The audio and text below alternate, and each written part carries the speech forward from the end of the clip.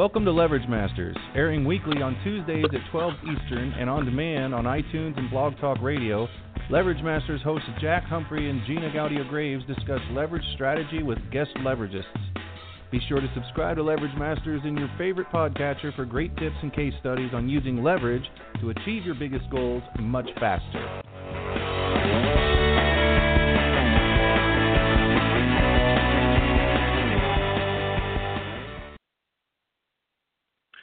Welcome to another episode of Leverage Masters. I'm your co-host, Jack Humphrey. Gina is out today, so I'm running the show. If something goes weird, it's because I'm pushing buttons and talking at the same time. I used to be able to chew gum and walk at the same time, but that is degraded as a skill of mine. So I will do the best I can today. We have a really, really great show. You can catch all of our previous episodes and all our current episodes at theleveragists.com and check out all of our awesome guests like our guest today, Emerson Brantley, who's been behind the scenes, master marketing strategist and copywriter for top gurus. He's created over 8,600 campaigns, launches including over $100 million in tests. His clients include Fortune 100 startups, solopreneurs, and some of his results include a $4.3 million launch, 3,000 media events. My goodness, this is just crazy. He's known for creating the longest-running profitable lead-generating infomercial ever made, was a finalist for Icon Ultimate Marketer, and is a Wall Street Journal best-selling author. And it goes on and on and on. I'm just going to say welcome to Leverage Masters, Emerson. We're really glad to have you today.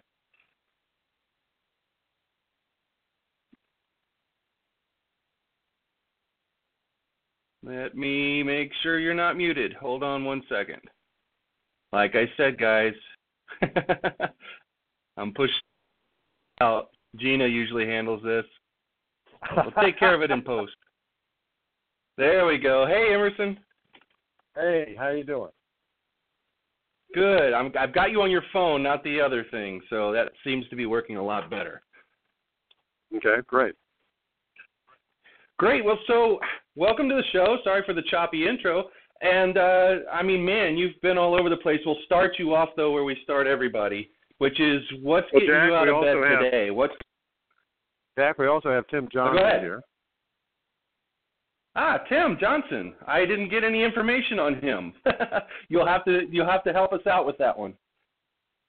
Well, Tim's a serial entrepreneur and an investor and international speaker, author, and trainer. He's a coach.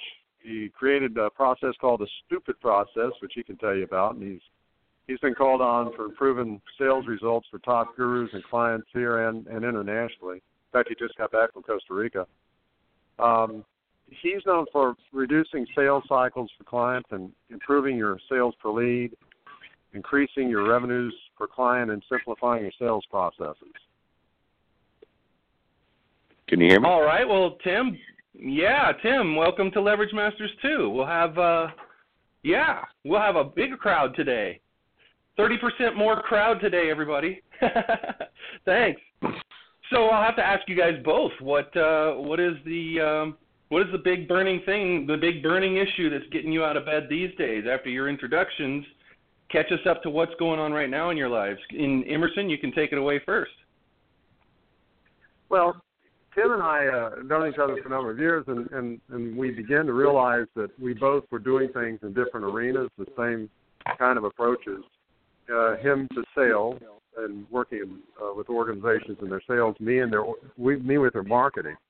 So one of the pressing issues that every single small business and entrepreneur that I've ever worked with has, in fact, big corporations have it, is there's a disconnect between their sales and their marketing.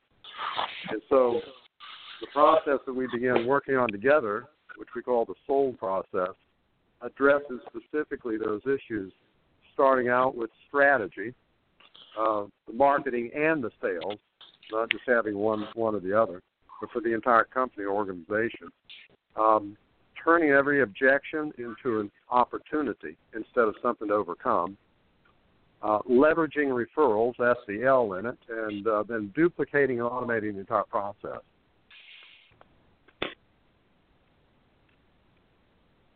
Awesome. Tim, is there anything you'd like to add to that? What's burning your mind these days? Well, what I realize is that a lot of salespeople are spending way too much time, and energy into saying how badass they are, instead of what they're trying to sell people on is their dream, instead of selling them on the dream of their client. So one of the greatest mentors I ever had, Tom Schaff, always used to say it is like, people, we've always been sold on features and benefits, but really where money is made is people, what are the consequences, where is it appearing in their life, and what questions are they asking should be the benefit to what your product or service does. Does that make sense? Yeah. Well, what doesn't make sense is that it's 2018, and that message has been out there for quite a while. It's really weird to watch people walk around as if they've never heard it before. At this point, it's sort of ridiculous. And it kind of lets you know how newbie some people must be, because I can't believe that somebody could hear that message and then make that mistake in this day and age. And therefore, it leads me to believe that they're not hearing that message. So, therefore, you guys need to still be out there telling people this stuff, right? And I think what it comes down to is once you understand, one of the things that Emerson and I realize is everybody's going out to sell. That when you know who you're not for, wait should be the first thing that you should ever do in any of your sales process. Because when you understand the strategy, who you're not for, like I don't go out to look for business for me. I actually go out to look for our Emerson's Eyes 15 other referral partners that we have in our company, because when we go out and people start off, they start off immediately with the issue is, the problem is, the challenge is. That's all. I'm listening for those key words because they're about to tell me whatever pain or whatever issues going on in their life. And as long as I have vetted those referral partners and I know someone there's for, and almost every sales conversation I have, I straight away, objections are the opportunities because they're about to tell me whatever objections going on in their life. And as long as I have a referral partner that can solve that problem, I tell them straight away, hey, if I'm not a good fit for you, do you mind if I refer you to someone that is? And 80% of the time, we refer other people's stuff because they're not ready for Emerson and I to come in for that simple fact. And why oversell somebody something? They're going to be pissed off. They're going to be aggravated. They're going to be overwhelmed, frustrated, sick and tired of this. And it just doesn't make sense. I'd rather spend 20% of the time with the great people that we can just completely change their life so they do those things. Jack, I'm going to take a marketing angle on this as well. When I work with clients and when I teach the processes, I tell them the number one purpose of our marketing is not to attract people; it is to repel as many as we can. We want to use our marketing to narrow it down to the 20% of the 20% right off the bat. That's a whole different concept than most people ever think about. But most people think of the 80-20 rule as, okay, I've got all these people. What I've got to do is try to figure out my 20% in there. Get rid of, after they're already in the hopper, so they're wasting loads of time. Salespeople waste loads of time. And then companies end up closing the wrong people that end up just becoming headaches and heartaches down the road. So especially today, when you have online reputation and everything else, it's such a huge issue. I feel like it's very important to figure out who you don't want and really start making the cut before you even begin your marketing, to start making that cut ahead of time. So then when it does get down to sales isn't wasting a lot of time with the people who are the wrong people. They have people who are the right people, who are ready for the message. They're at that point in their life. They understand their why they're going to buy before they even understand who they are. Yeah, yeah, absolutely. I was just thinking a lot of people do that. It never really occurred to me, the way that you put it kind of hit home for me because, yeah, I mean, I can remember times where I'm just really ultra focused on the wrong thing. And it's just a waste of time and energy.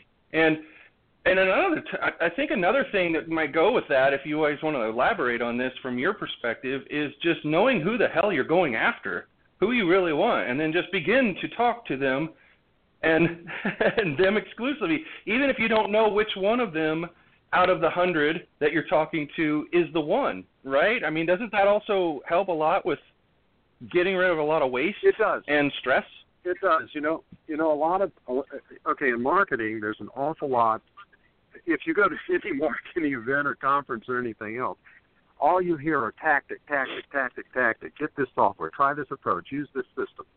And the reality is that the tactical stuff is so unimportant compared to having the clear, crystal clear strategy.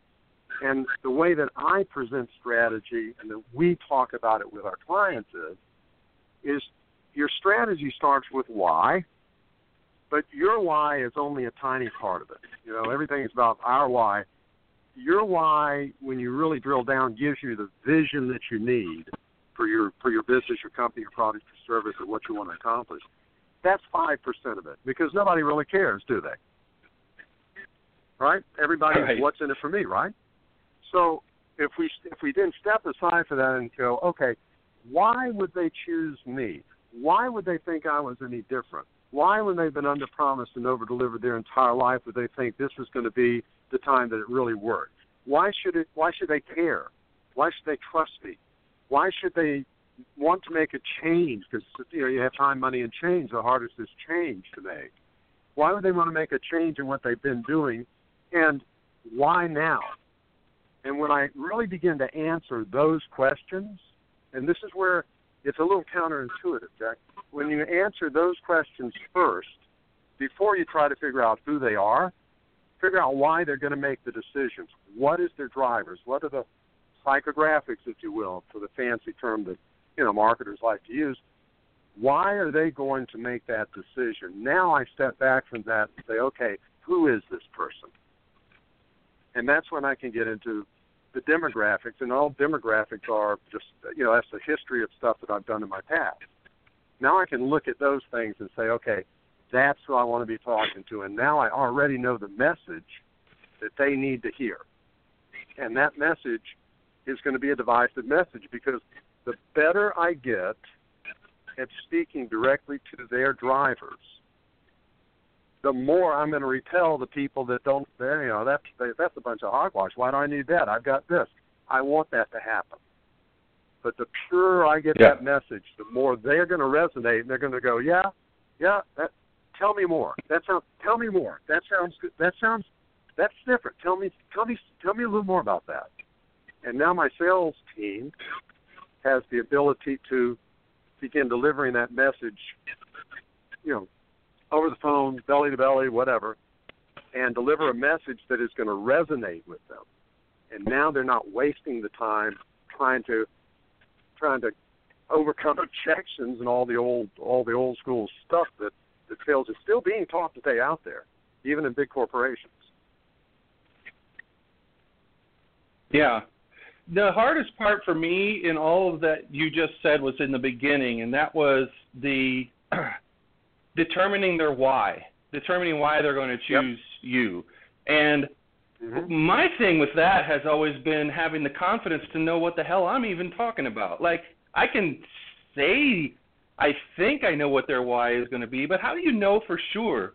And then how can you give us an example, either in the real world or theoretical, where that determination is made with confidence on the part of the marketer?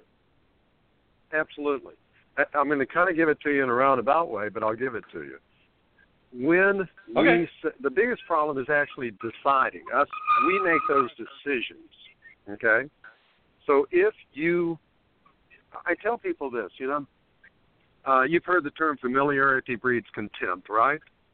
Well, usually it has to do with, you know, if you've been in a relationship a long time or whatever. But the person we're most familiar with is ourselves. And so what we tend to do is to downplay the things that are our strengths.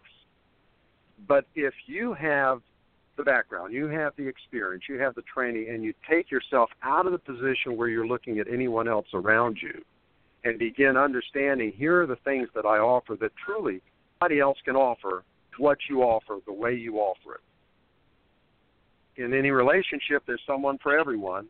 Sometimes you shake your head at it, but there's someone for everyone. And there is somebody that is looking for that message from you the way that you understand it, the way you present it, the way your experience backs it up. That's the why I'm looking for, because that person doesn't care if there's somebody who's been out there 20 years more than you, somebody who has $1 million worth of advertising they're doing every month. They don't care if they've got all of these big name clients on their website. They hear your message and they go, Jack, he's the one for me.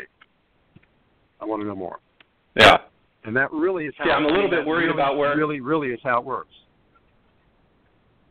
I'm worried about where I have my 20 years of experience positioned right now. Now that you say that, I'm going to go take a look at that and make sure I don't have that up. Absolutely. Hey, Jack. Yes. So the smartest thing that Fortune 500 companies have a board of directors, correct? Right. So the first thing you said, I'm worried about, and then you said, the problem is, what did you create the minute you said that? A problem. Or the illusion of one, possibly. Not really exactly a real one, but just one I think I have. Yeah. No, you think you have. So instead of telling the universe no, N-O, okay, when you find the right strategic partners like Emerson and I do on a regular basis, who do you know that can solve that problem? And because when you start off with the problem is in your sales conversation or in your marketing conversation, you're telling your client that you have a problem. And you don't have a problem. You just need to know someone that knows that part of it so they can solve the problem. We talk about 3 investments. There's time, money, and change, which is the most important. I can show you how to stop. Everything is a mathematical equation in sales and in marketing. The average person works 2,080 hours per year. Everybody has 1,440 minutes a day. I can affect time. I can affect money. But the one thing that most business owners will not do is change their habits to affect those two. And when you create the problem, wouldn't it just be easier if you went and Jack said, who do I know that can solve this problem, and just get it off to my plate and start working on the stuff that I'm super, super good at? It's just a mathematical equation. When you say I believe or I think, when you said that, all I'm listening to, the problem is, so one is you just need to know someone that can dial in your avatar, which could be Emerson. You said, I don't know, you just have a small confidence issue, okay? But we generally sell to the former you, okay?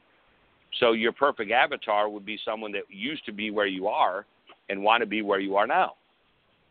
That's not a confidence thing. We always assume. But if you start to listen to communication in a different way, and here's why. Because the minute I know that, I can go to Emerson and say, Emerson, their problem is this. He has a confidence issue. This is what we need to overcome. And then he can put that in both in the copy and our marketing pieces in our pamphlets, because that gives me to spend a lot less time having to overcome that, because sales is a mathematical equation. Because when we say I believe, that now you're going into the emotional part. Anything, why do some people make $100,000 and why do some people make $5 million? Because they understood time and how to automate that process because the average person makes $100,000 is $48 an hour. If you want to make $200,000, you're going to make $96 an hour. Now, what's the strategy? How many extra customers? What's the customer lifetime value? All the mathematics that goes into business. What most people don't even realize, if you record yourself, here's what I want to give you a homework assignment this week, if you don't mind, Jack. I want you to listen to your friends that you hang out with. And every time they say the challenge is, the issue is, this is what I, instead of looking at mathematics, and then I want you to think in your head, who do you know or what do you know that could solve that problem for them? And the reason we brilliant insight. I love this process. The reason we created the S.O.L.D process, and I'll tell you where Emerson and I have known each other for almost 7 years. And I was sitting in one of Emerson's classes, and I slipped on a page. He was talking about psychographics and demographics. Then my head started to hurt because I'm like, holy crap, what's going on? Like, I don't get this. But, what I make jokes about is we're like overpriced drug dealers, right? Because if we don't have what they got, we know someone that does. And if you remember on the street corner, you run up to a street corner, you used to get stuff back in the hood. You'd find somebody there and they'd be like, well, I don't have it, but my boy down the street has it. Okay? And we already know in any of that process, the more you stop talking and you start to listen to key words, when people tell you objections, they're about to tell you what pain they're in. People spend a lot more money to sell pain than they do on any feature and benefit. And when marketing and sales works together, okay, in just 15 minutes of our conversation, you just told me the challenge is this. My problem is that. I think this. Great. You pretty much just gave me all the ammunition I ever needed to do or who I need to know to sell you on whatever it is, and they're going to send me a check because I referred you. Nice. Nice leverage there. Take that information. Marketing, and marketing can take that information and fine-tune the message. If we want to get more people like you, or if we want to get less people like you, by refining the message, we start changing those dynamics. You know, I earlier I said your vision is, or your why is like 5% of it, Jack. Your why gives you your vision for your company, but what gives you your value is their why.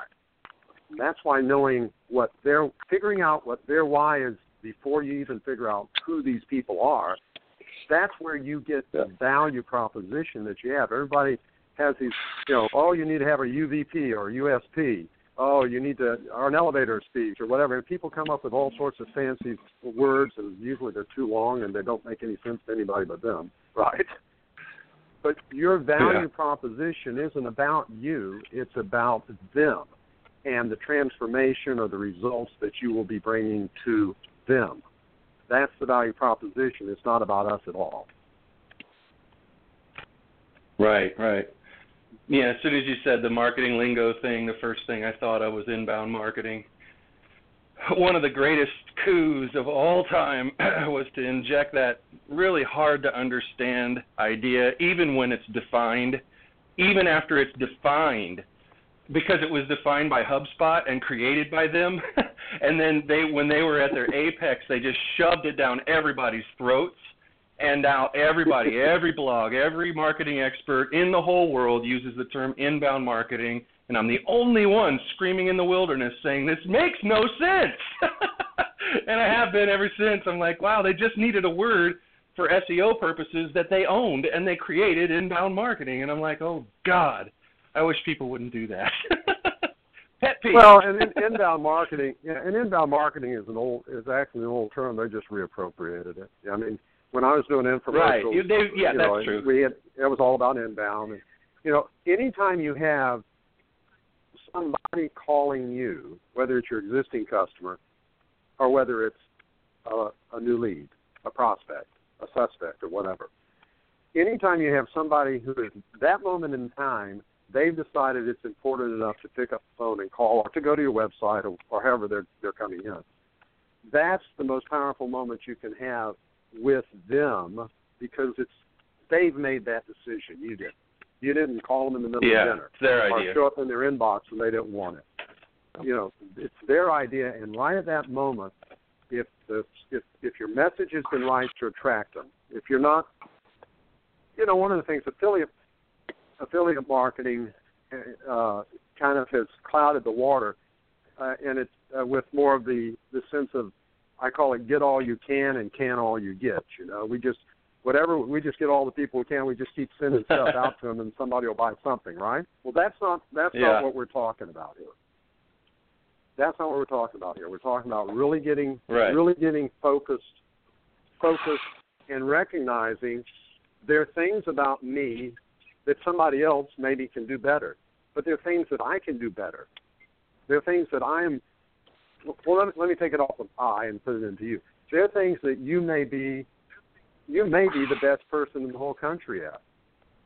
There are certainly things that you're in the top 1% of the country at. In your market, in your business, and the things that you do, I'm saying. Now, there's a whole slew of things that you're pretty doggone good at and you can handle, and you may be able to handle it better than a lot of people. And then you start getting down into that 98% of stuff that really, there's stuff that I should stay a mile away from. And that's where the leveraging opportunities come, or the leveraging referrals that Jim was talking about comes in, because now I don't have to be the expert at everything. I need to know how to connect people in a way that will make solutions for them. And in doing so, it establishes me. Tim likes to refer to this as being stupid. Tim, you want to tell them what stupid stands for?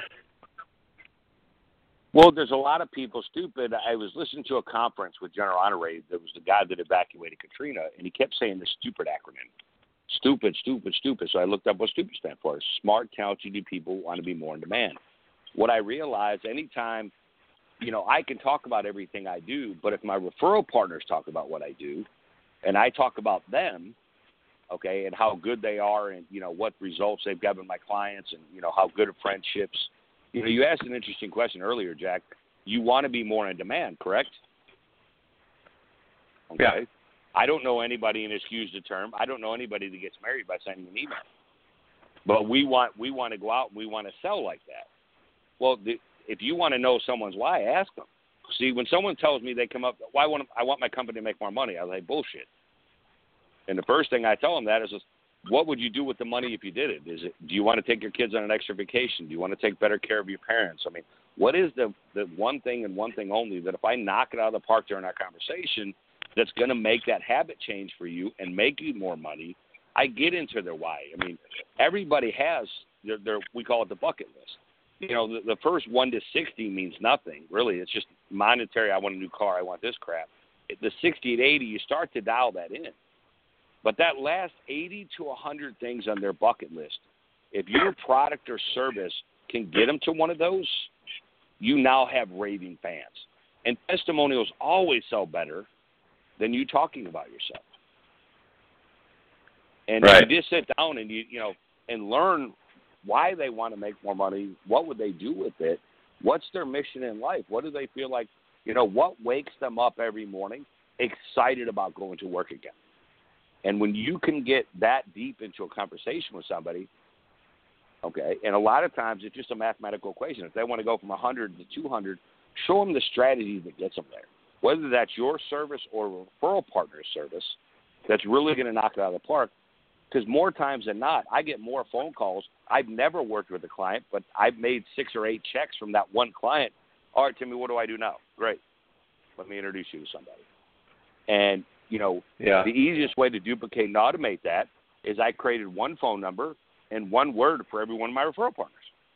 So now when I go to the dashboard, I've had a conversation with them, but you talk to a lot of people at events. Now at least when I go back to my dashboard, I know what they were interested in. I know what problem they were having. I know the stuff they're going in. And then when I talk to them about it, I can pick up the conversation where I left and not have to sit on the phone for an hour wondering where in the world I talked to them about what I talked to them about. Because then I just seem like every other sales guy. And the difference, so I created this, I termed a coin. A lot of people say I do sales. I don't. I'm a business development guy. Because I think sales are one-hit wonders. I like to do business development. I want that referral partner to be a referral partner for life. I want that client. I want to be married to that client for the rest of my life. I know their kids' birthday. I know what they're about. I know their charities. I know their parents' names. I know the stuff about them, and I ask them about that. Hey, how is it going with, getting to this goal? Because an idea without a date is a dream. And the more that you dial into their why, and they know that you love, care, and respect them, that's why, people stay married for 50 years. But one of the things that Emerson and I do, one of the challenges that I see in our customers, with the 68% divorce rate in America, we just forgot to pay attention to our clients. And they're already married to someone else. All I have to do is outdo them, and they become married to us instead of the other people they are. And when they feel that comfortable, they're going to come back and come back and come back. And if you develop those relationships with your clients, I don't like customers because they're just one transaction. I don't look as a customer as a transaction. I look as mine as a client, my family members. How can I serve them better than anybody else in America? So they continually coming back asking, they're going to, because they always start off, oh, Tim, I got another problem. Great. And I just shut up. Tell me more. Yeah. Anything else? And I just listen. They don't need to know it. They already know what I do. I don't need to say anything. When someone picks up the phone, what do you do? Just go to my website. My customers will tell you what I do. If that's a fit after reading that, great. Because I don't need to talk about I. Yeah. And Emerson talks about, instead of writing in I language, write in you language. In you language That's being more awesome. than And I was going to say you language being more than just, a mechanism, but you language recognizing that what we're all about is about relationships. And relationships, it's not about customers and clients. It's about building relationships, and every step of that relationship is important. So when we are sending a message out, what Tim said about asking them in saying, tell me more, well, we're asking them in our marketing. I'm not asking them to buy or die. I mean, so many sites. You go to them and it's buy or die. It's put in your name or nothing. It's put in your credit card or nothing. And what I want is to just have them say one thing, and that's tell me more. It's like the breadcrumbs, like Hansel and Gretel. If I can get them to say tell me more, and now we're engaged in a conversation, now we can be in a relationship. Now they can begin to trust. Now they can begin to get those why questions answered, those drivers answered. Because it's not just being clever with our words. It's about really looking at my market, your market, isn't a market. They're not leads. They're people. And when we talk about this, I actually pull out Maslow's hierarchy of needs and say, these people have a lot of different layers to them.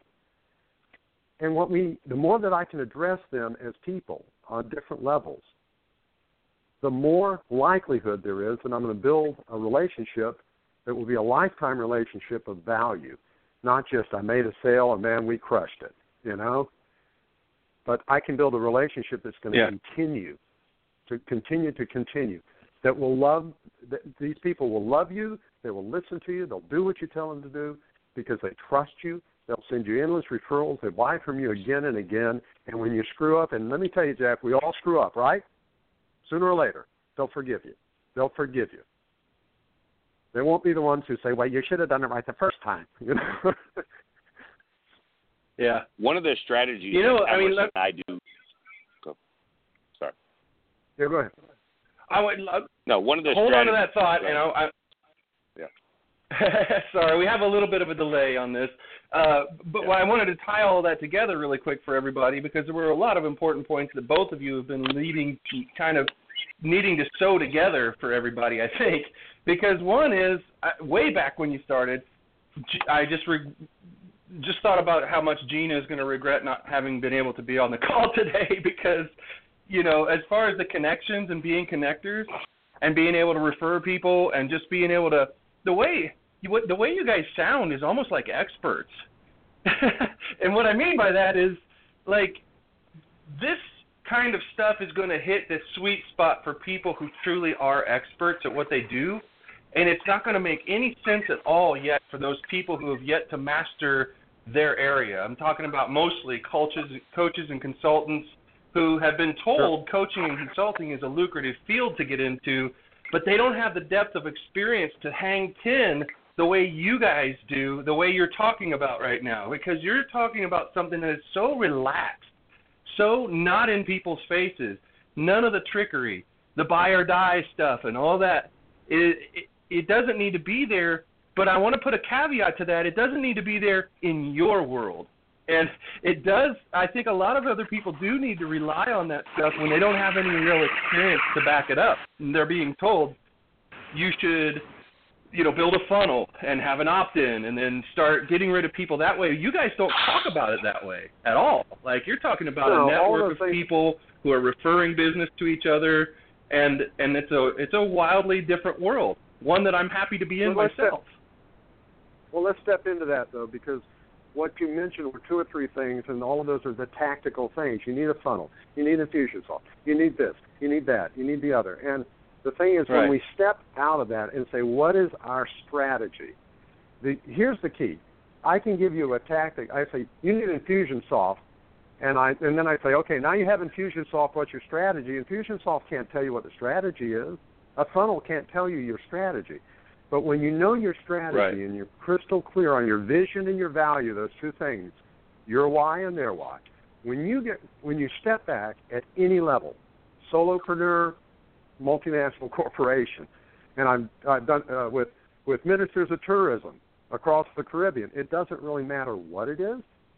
When you step back from I've got to get the sale, I've got to do this, I've got to do that, when you get yourself out of that place and you step back and you really drill down and understand the strategy for your marketing and sales, we're saying here.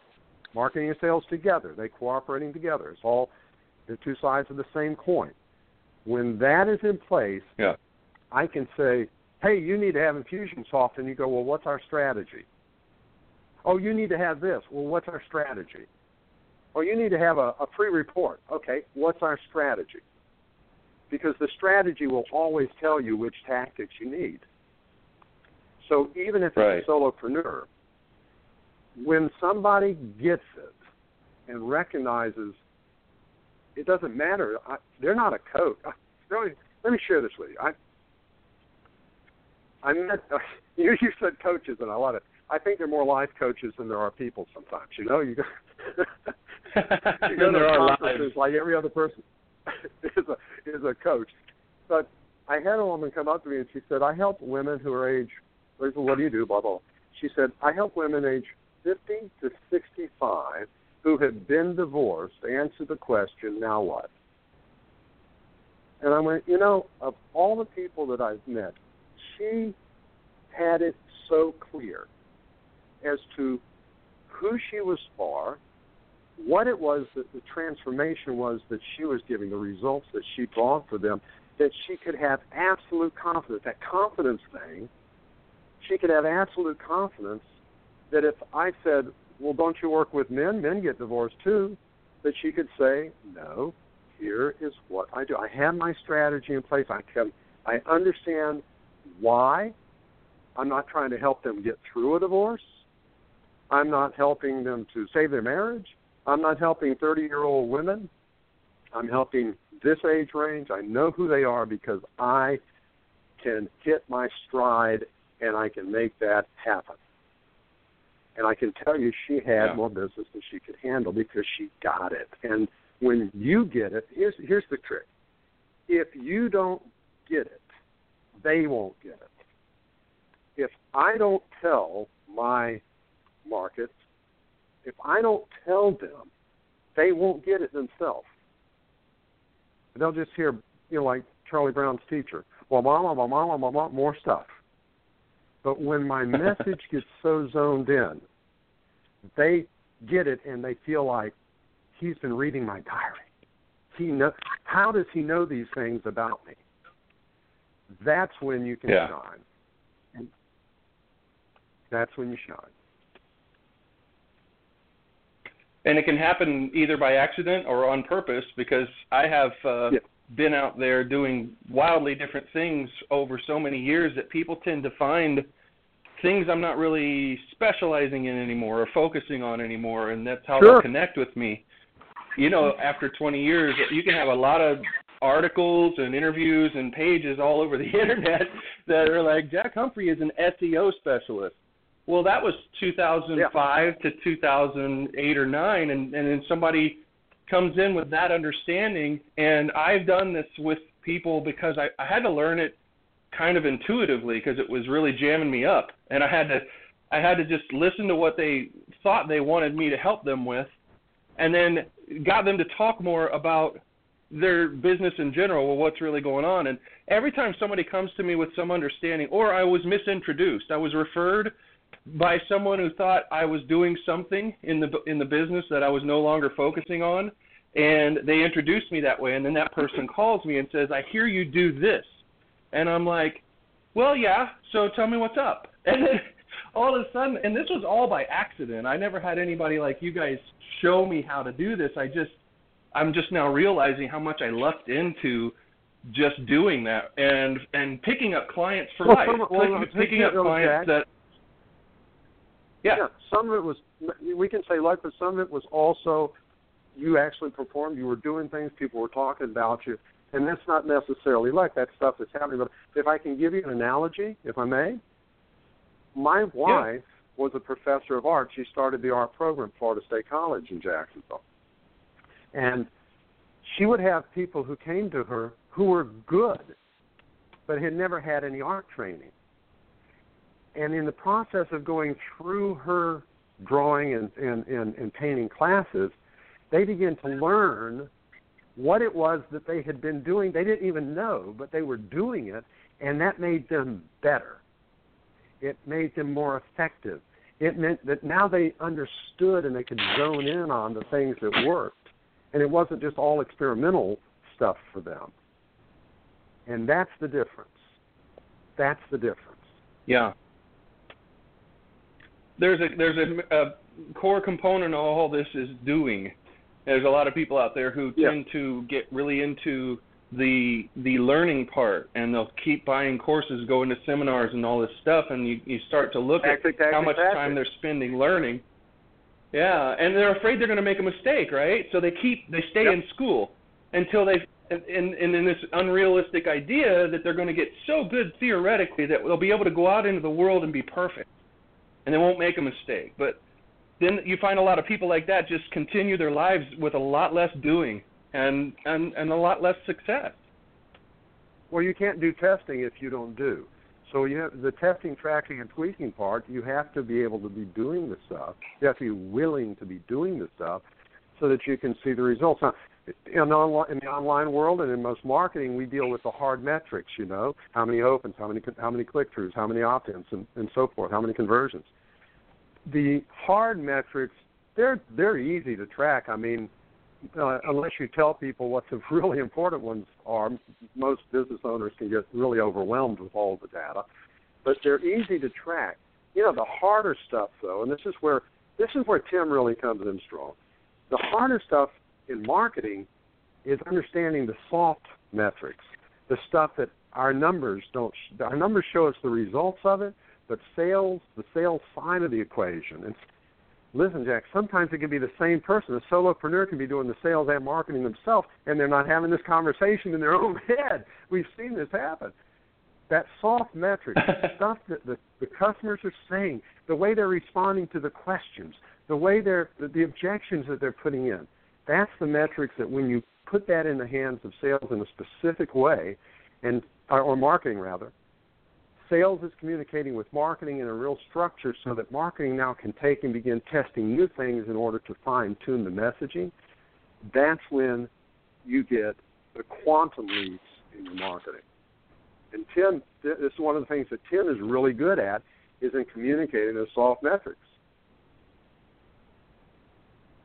And I've just figured out why you guys play so well together. You want to elaborate on that, Tim? Well, and I'll go back to it.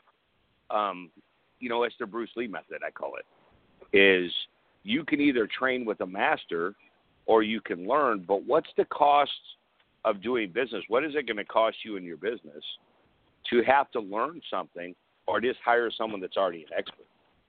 So I want to use Ford, Amazon. I mean, Amazon is a huge success. They don't just sell their own products. They sell a lot of other people's stuff. Ford. I mean, you see Ford on there, but I've never seen Ford tires. Have you? Nope. I've never seen any kind of tire made by Ford. So strategic partnerships, what I think one of the biggest things in marketing and in business, because business is mathematics. If you're gonna spend 2,080 hours per year studying something, and then it's going to take you 10,000 hours to master to where you can really make money, instead of telling the universe I'm going to spend the next 5 years, what's it going to cost me time versus money in my business mathematically to me to learn this? Or do I hire someone or strategically partner with that person? Emerson and I strategically partnered because I was really good on the mathematics and the sales numbers. Emerson was really good at writing it and the objections, so I spent a lot less time having to defend or overcome objections. I could just do it in the front. So even before they met me, all those objections were coming from stage. It was in the marketing. So anytime I sit down with a business owner, they're like, I'm trying to learn this, I'm doing this. And the only question I ask is, obviously, let's just look at the mathematics. If you pay yourself $50 an hour and you have an assistant making $10 an hour and she's not working on revenue producing stuff, is it cheaper and easier in your business to hire someone that's already an expert, and they'll give me 10 different problems, and I'm like, let's categorize them 1 to 10 of importance of what we need to do, and one always comes to strategy, and then when it comes to tactics, they'll tell me they need these 20 tactics. Great, let's whiteboard it real quick. Let's start with the one that's going to bring in the most revenue for you right now, and let's start pegging them down, because an idea without a date's a dream. I'm learning. I'm doing stuff. It's emotional. Not once is the business owner looking at, if I have to learn this for the next 5 years, my income's going to go down because I'm not working on revenue-generating activities. I'm in the learn mode. And mathematically, when I look at something, the mathematics for me to learn something, there's always somebody better than me. One of my referral partners is always better at it than me.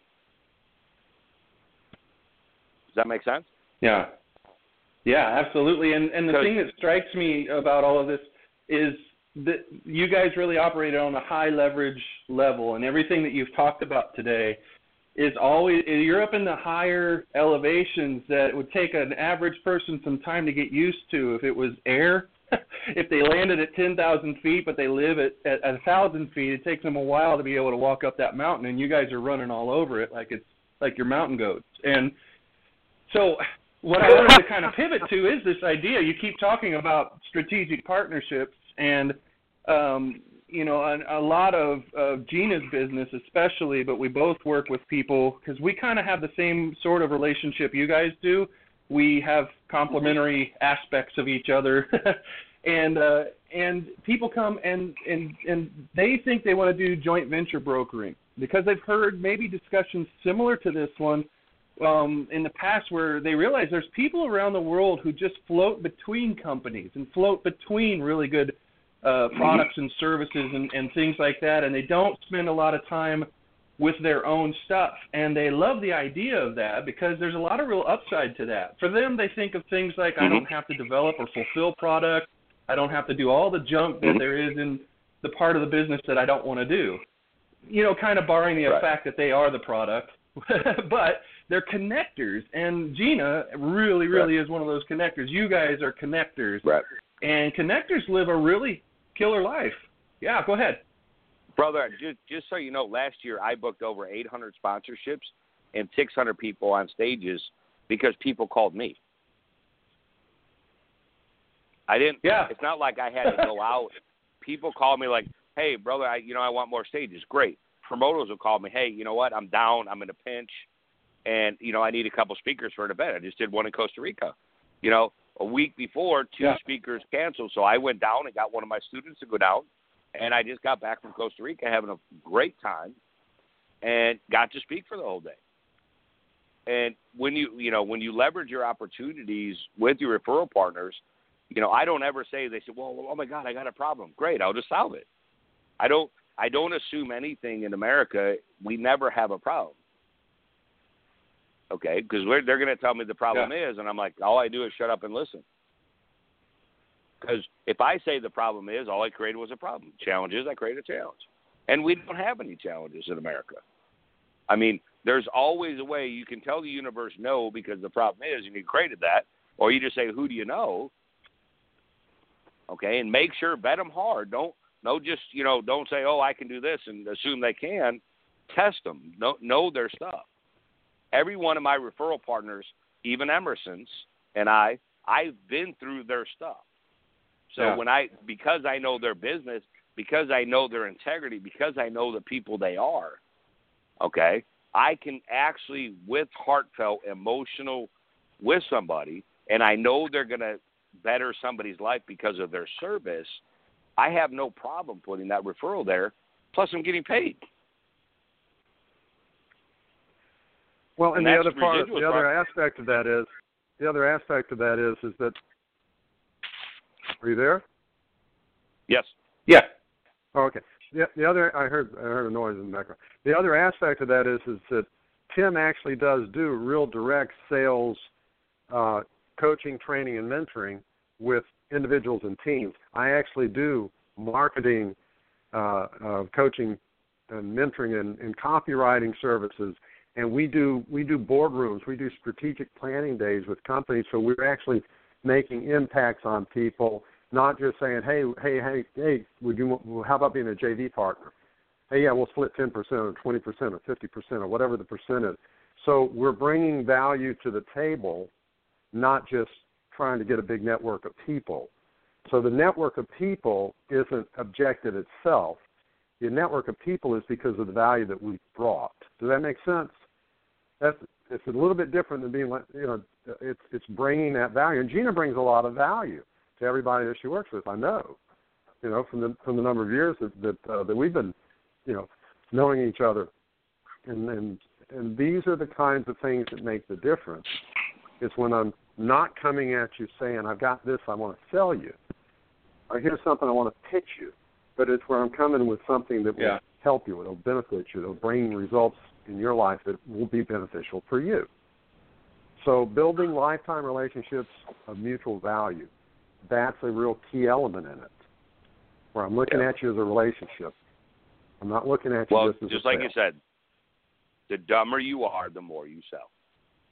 Because every one of us has been to an event or been on a date, and all someone does is talk about themselves, and we check out. You don't need to say much. My average phone call when someone calls me up is 8 minutes. Emerson, I automate workflow so you work less and make more. I shorten your sales cycle, and I strategically partner you with 7 to 9 other business. Does any of that apply? And I shut up. If you got your messaging that dialed in when we go into boardrooms, you don't need to say anymore. And then, of course, what do you think they always tell me? Oh, all of them apply. Great. Let's get specific. The more specific you can get on the biggest pain point that they have, if you solve that one, they're going to hire you for the next 10. If they're not for me, I'm going to refer. Do what? I was going to say, we just did a mini boardroom this morning. And literally in a couple of hours, a pressing issue that had been holding the client back, we were able to come up with a strategic plan that made a difference, and that within the next week he'll actually be able to put into action and test and try and track, testing, tracking, and tweaking it, to put it into play and try it. And that's been the hang-up for that client.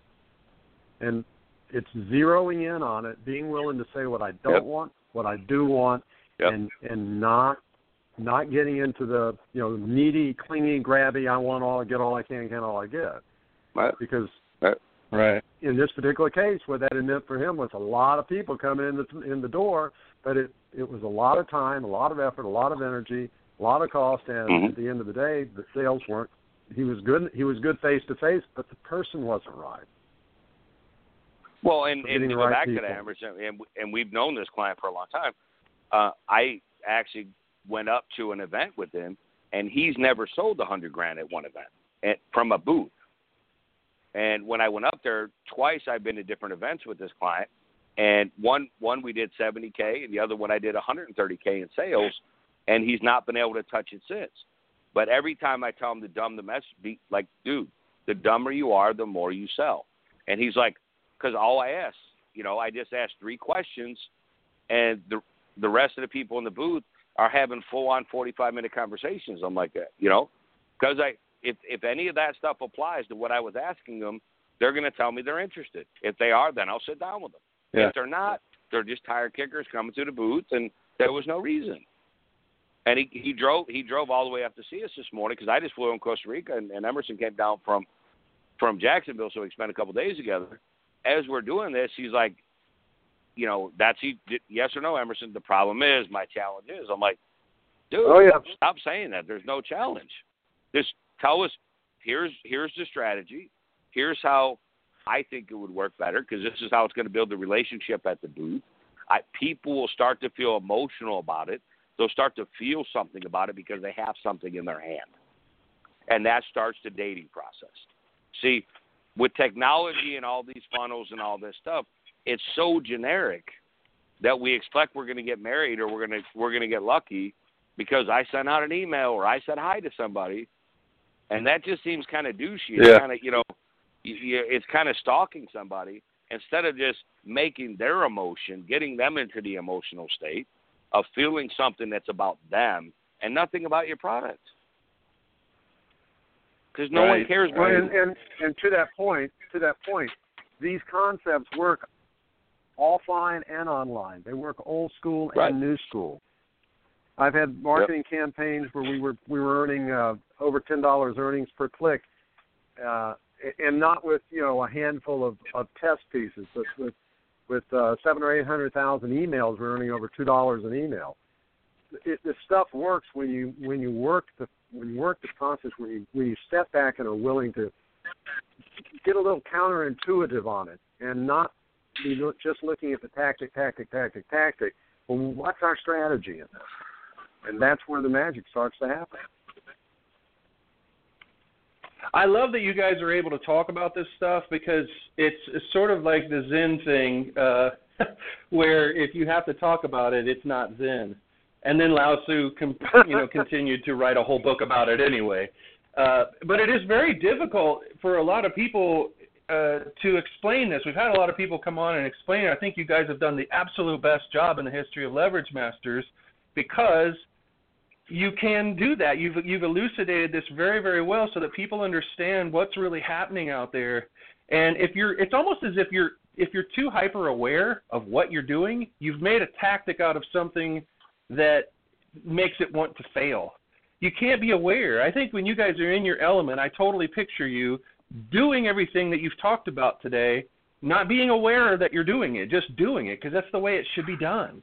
It's the way real business, real marketing and sales should be done, and it doesn't occur to you until you get on a show and somebody asks you, what is it that you do? And then you got to switch to that mode that's very difficult for people who can't teach it the way that you do to elucidate that, to get that out in a way that people understand. So thank you very, very much for that. Before we go, and I don't even know if you guys are aware that we just blew through an hour like it was nothing, but we have, and that obligates you to come back, because if we're on this much of a roll at the end of a show, I feel there's a lot more we could talk about. So I really, really would love to have you guys both back on together, individually, however you'd like to do it. But really quickly, tell people where they can get into your circle of influence so that people can check out more about what you guys are doing. Well, the best thing that they can do right now is to go to morethanstrategy.com and get the blueprint that we have. And the reason I say that, we've just finished a book. It's coming out in about a month, called S.O.L.D, S-O.L.D. And later this week, we're actually going to be spending 2 days in a studio recording some of these concepts for people as well. And we'll send the information. We're not going to spam people. We'll send them the information when those things are actually published and produced, and that would be the best place to start. They can also reach out to us.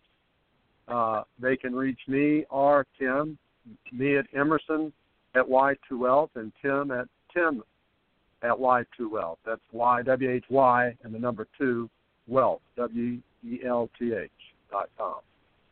And they can send a personal message to us if they want, and continue the conversation. Awesome. Well, yeah, go ahead, Tim. Or, connect with us on Facebook. I mean, if you guys have any questions, or connect through Jack or any of us if you guys need to get a hold of us, or if we can serve you in 2018. Here's the one thing I'll leave you with. Stop telling people that you're going to help them, because if people have money, you can't help them. Change the word from help to how I can serve you in 2018, and you'll see a boost in your sales. Because people that have money are kings. Their ego's in the way. They don't need help, but they definitely love to be served. Emerson, Tim, thank you so much for being on Leverage Masters. I really, really appreciate it. Gina's going to love going through this recording, and she's definitely going to want you guys to come back too. We'll see everybody next week on Leverage Masters. Thank you, Jack. Tune in next week for another episode of Leverage Masters. And don't forget to follow us on Facebook on our Leverage Black Book page to keep up with the latest. We'll see you next time on Leverage Masters.